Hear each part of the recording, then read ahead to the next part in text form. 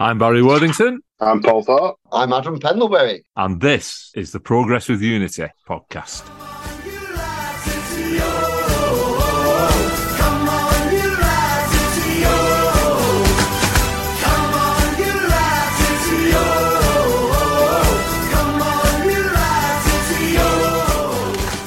This episode, we are going to be looking at all the reaction from the Bristol City game. We was going to be looking forward to a trip to Coventry on Tuesday, but unfortunately, that's been postponed for the time being. You've got to feel a little bit sorry for Coventry here. It's out of their hands. They look like they've got massive problems with that pitch. They might not play an home game this season. Who knows? Let's crack on. Wigan Athletic 1, Bristol City 1. Good game of football played in glorious sunshine. Whatever is happening to us in those first 15 minutes of games, I know it's something we practiced in pre-season. Sorry, sounding like Paul Coote then. Something we practiced in pre-season where we were sitting back for 15 minutes and conceding possession. And it's happened against Preston, it's happened away at Norwich, and it's happened again at Bristol City where for the first 15 minutes we didn't seem to be able to get the ball, or we was comfortable not having the ball, whichever way you want to look at it. Unfortunately, this week, we went to go down to Andy Weimann. There is a little bit of debate whether he was onside or offside. So what's our views on that, first of all? My view was that he was offside, or the ball through the pass before was offside. But, of course, and as Mr. Kendricks alluded to, the coverage not being great on ITV, they didn't show it, nor the other incident. I thought he was offside, but... I thought he was on me. I thought he timed it well, first instinct, but... I think you're right about ITV. The coverage of the EFL has gone downhill. For me, I thought it was a lot better on Quest with a decent host. Makes for a good programme. The editors at Port. One thing I forgot to mention, I know I'm going off, Barry,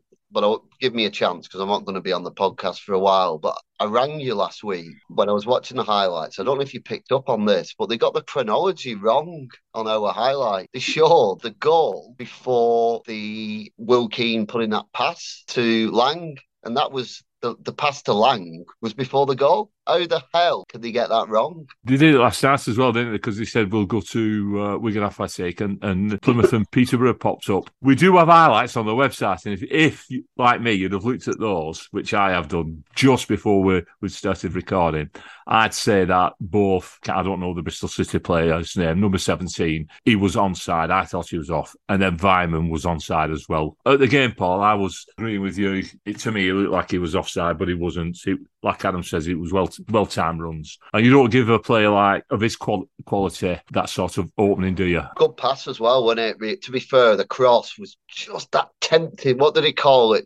I think in cricket it's the corridor of uncertainty, isn't it? I don't know if it's quite the same one. It's where your defender slides in and gets an own goal, or it's a perfect ball for the striker to run onto. I did watch the 10 minutes 36 highlights on the Wigan Athletic website, and I don't think I'll be watching ITV ever again. The goal went in on 6 minutes, and we looked a little bit at sorts for a short amount of time, but we did, as we have done in all our games, played our way back into the match and created some chances in the first half. McGuinness had an effort at the near post. Wow, I've mentioned McGuinness, though. What a performance yesterday. I mean, he was outstanding. I'm not his biggest fan, but I'll admit he was very good yesterday. That through ball that the takedown, he didn't quite put it in, did he? The takedown was... Like Bergkamp. Do you remember Bergkamp did a few like that, didn't he? That kind of bring it down. Such a pity that he couldn't finish it, because that would have been one of the goals of the season, because the pass was exceptional as well. Yeah, we could have called him, instead of calling him Josh McGuinness, we could have called him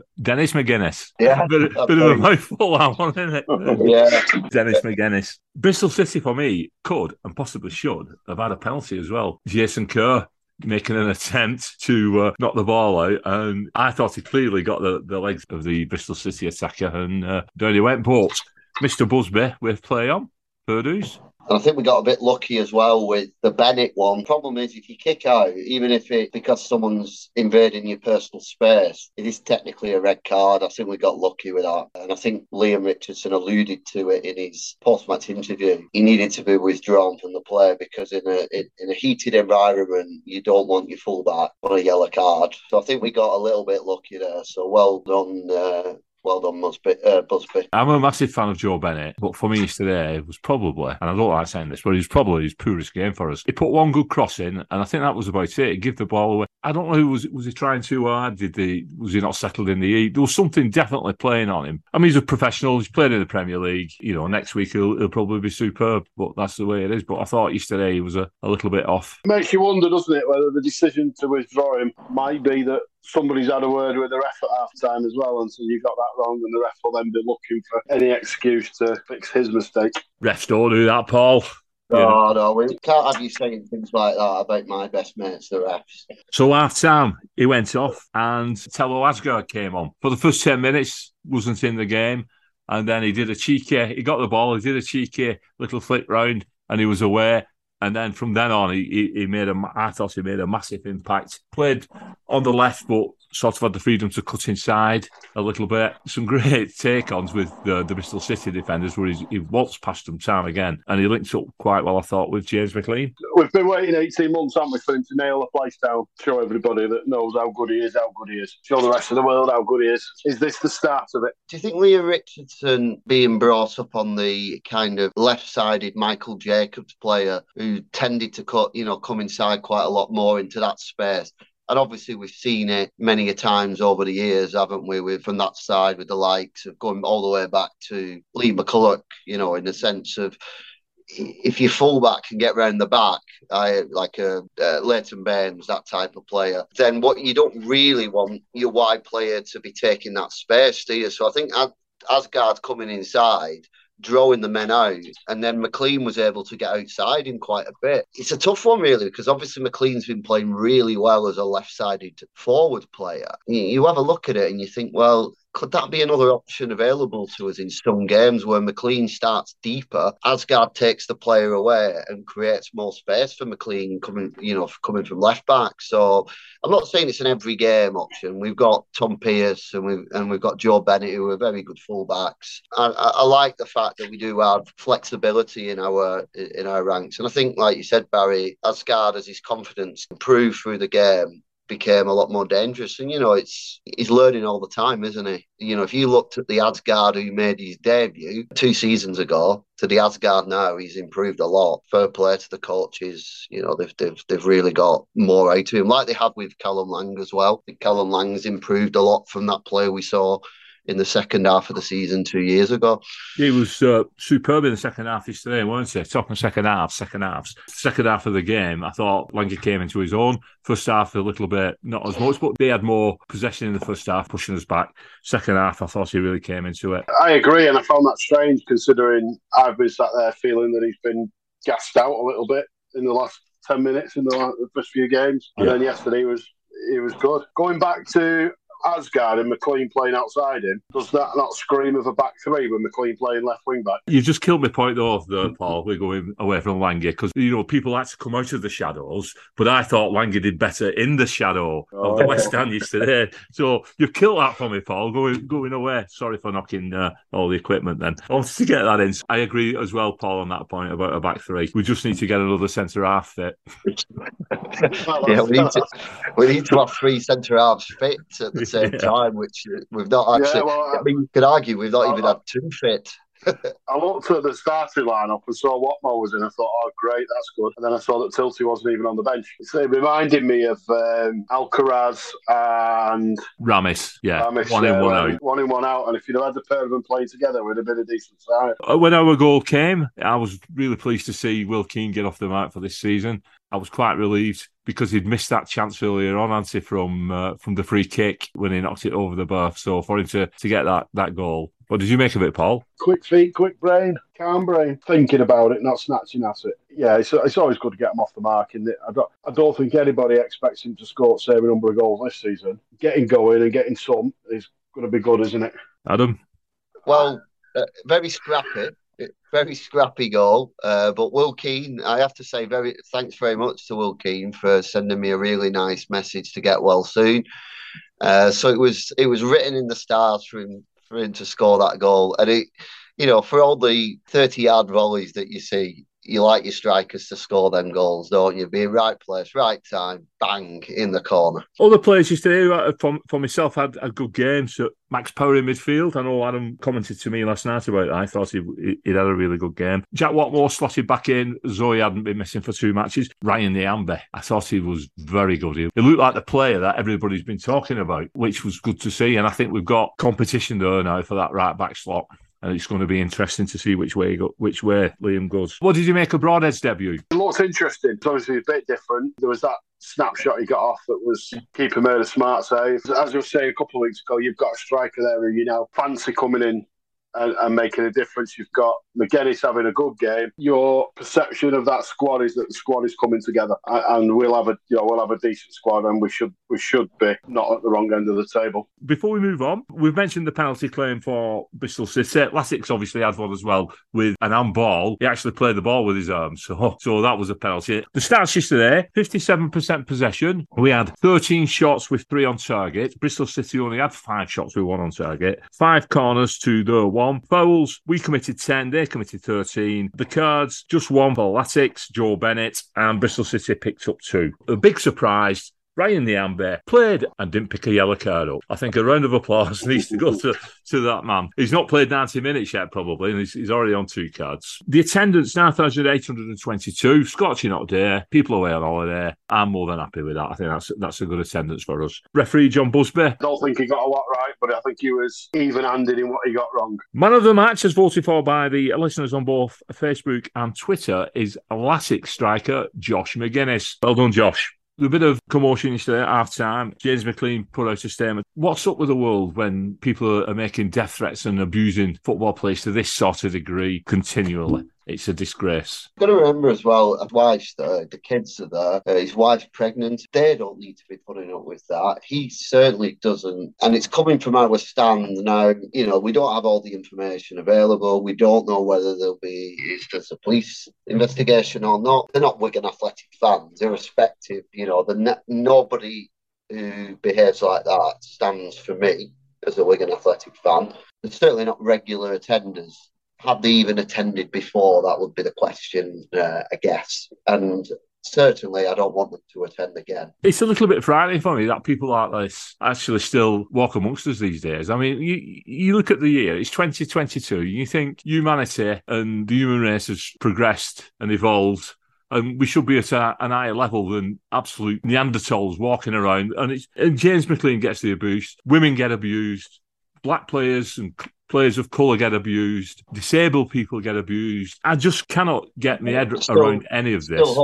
Still homophobia as well in football. It needs driving out. I mean, they are criminal offences anyway, aren't they? These are criminal offences. Racist or indecent chanting is covered under the Football Offences Act 1991. In any case, it could give rise to a more general aggravated public order offence. My view is kick out discrimination. There's no place for discrimination in football. But let's not just blame football, though, because remember, we've had some major issues recently in cricket as well. It's a societal problem, but I do think football, with the reach that it has the potential to lead the way, and I would like to do that. Things have got better, but like you said, Barry, we're in 2022 and we're still getting incidents like we had yesterday, and lots of incidents last season, remember, with racist abuse, and not just on the pitch, on the social media afterwards as well. Great point.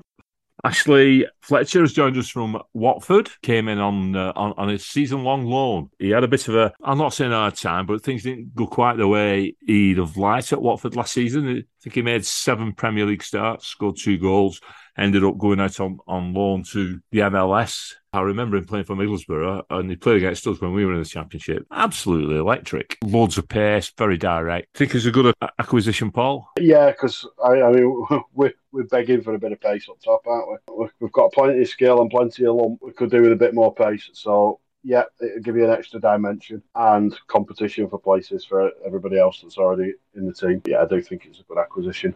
Sunderland 2, QPR 2. I mean, I watched this on the ITV highlights last night. If those who've not seen this game, it's really worth checking out.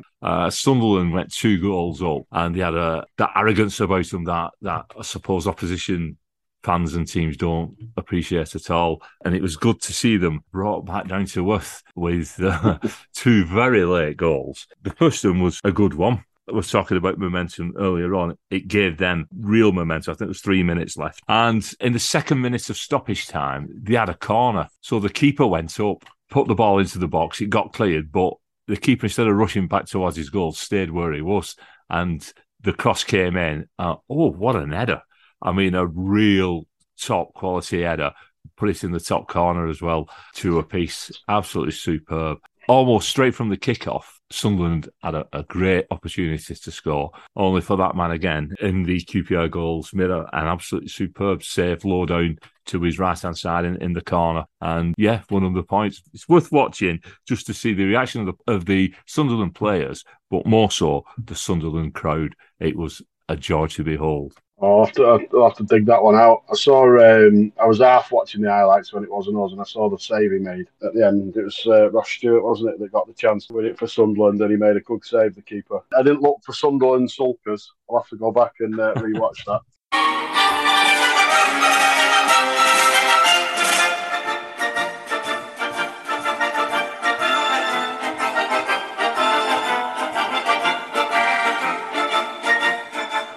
Of course, it is the BBC Sports Report theme tune for Saturday evening, 5 o'clock. The classified results, presented by James Alexander Gordon, was a feature of my youth growing up, and every Saturday to have the radio on and listen to the full lot come in. And it was a bit like the shipping forecast. It was just so iconic, and it stayed with us into the 90s. James Alexander Gordon retired.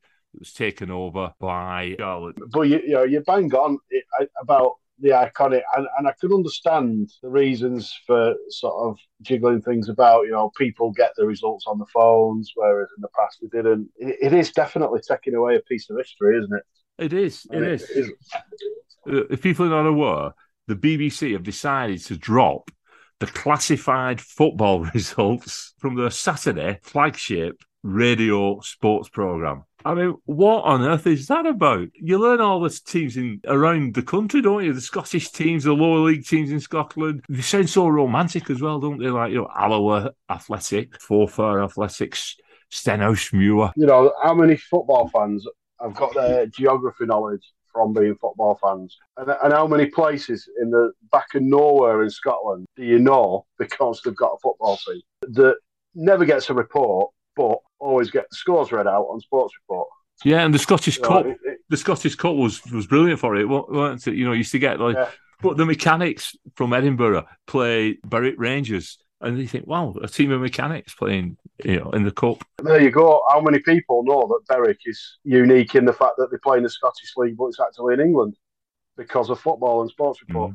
The BBC is a service, and the idea of being a service is that you provide things for people. You don't base it on any financial reward. It's because it's already paid for. So why they have to drop this is I have no idea. I mean, there'll be a lot of people. I mean, you said there about phones and that, but there'll still be people who tune in and listen to that just for the classified football results. Oh, they would have done until Saturday gone when it weren't on. They probably tuned in and there's what's happened to the football results. The other thing is, what content do they replace it with? I mean, it's just going to give a little bit more time, because it does take a good 5 minutes to read them all out, doesn't it? Do you know what they're replacing it with? I'll tell you. Interviewing managers of Premier League football clubs. Why do we want to listen to the manager who's going to get sacked in 6 months talk about why his team's lost 4-0 at Brentford? Who's interested in that? When managers get into, there are the odd ones that have the likes of Holloway or something like that, who are a bit daft as a brush and come out with something different. But one of our best managers, Martinez, because we were in the Premier League, he was always on. But you knew exactly what he was going to say before he even got on the radio. It's the same stuff week in, week out. But you don't ever gain any sort of insight from the managers being interviewed post-match, because they're not willing to give it out. I, for one, are quite saddened by this, and I think it might be a decision that they come to regret. 5 minutes it takes to read those results out. 5 minutes. Who is the manager of Manchester United anyway? I've not a clue. I'll be honest with you. He sounds like a cup of coffee. Is it Den Haag? Ten Hag, isn't it? No interest whatsoever. Get them. They'll not put them back. I think we should start doing them. You can do them, Paul, reading off your phone as you're coming out ground. On that bombshell, we'll knock it on the head. Adam's having his operation on Tuesday. He's left us early today, doing his preparation for it. We know he's going to be all right. We're still sending our best wishes and positive thoughts. Absolutely all the best to him, and also to the guy that was getting medical treatment at our time around East Stand 9. He was in the back of the disabled area, so I don't know whether he was sat in the disabled area or that was just where he was on the concourse. But there was a fella there, obviously, slightly overcome by the heat, I think, because it was an autumn, wasn't it? But yeah, all the best to him, and especially Adam. Hopefully it goes well, and you're back with us as soon as you can. Yes, indeed.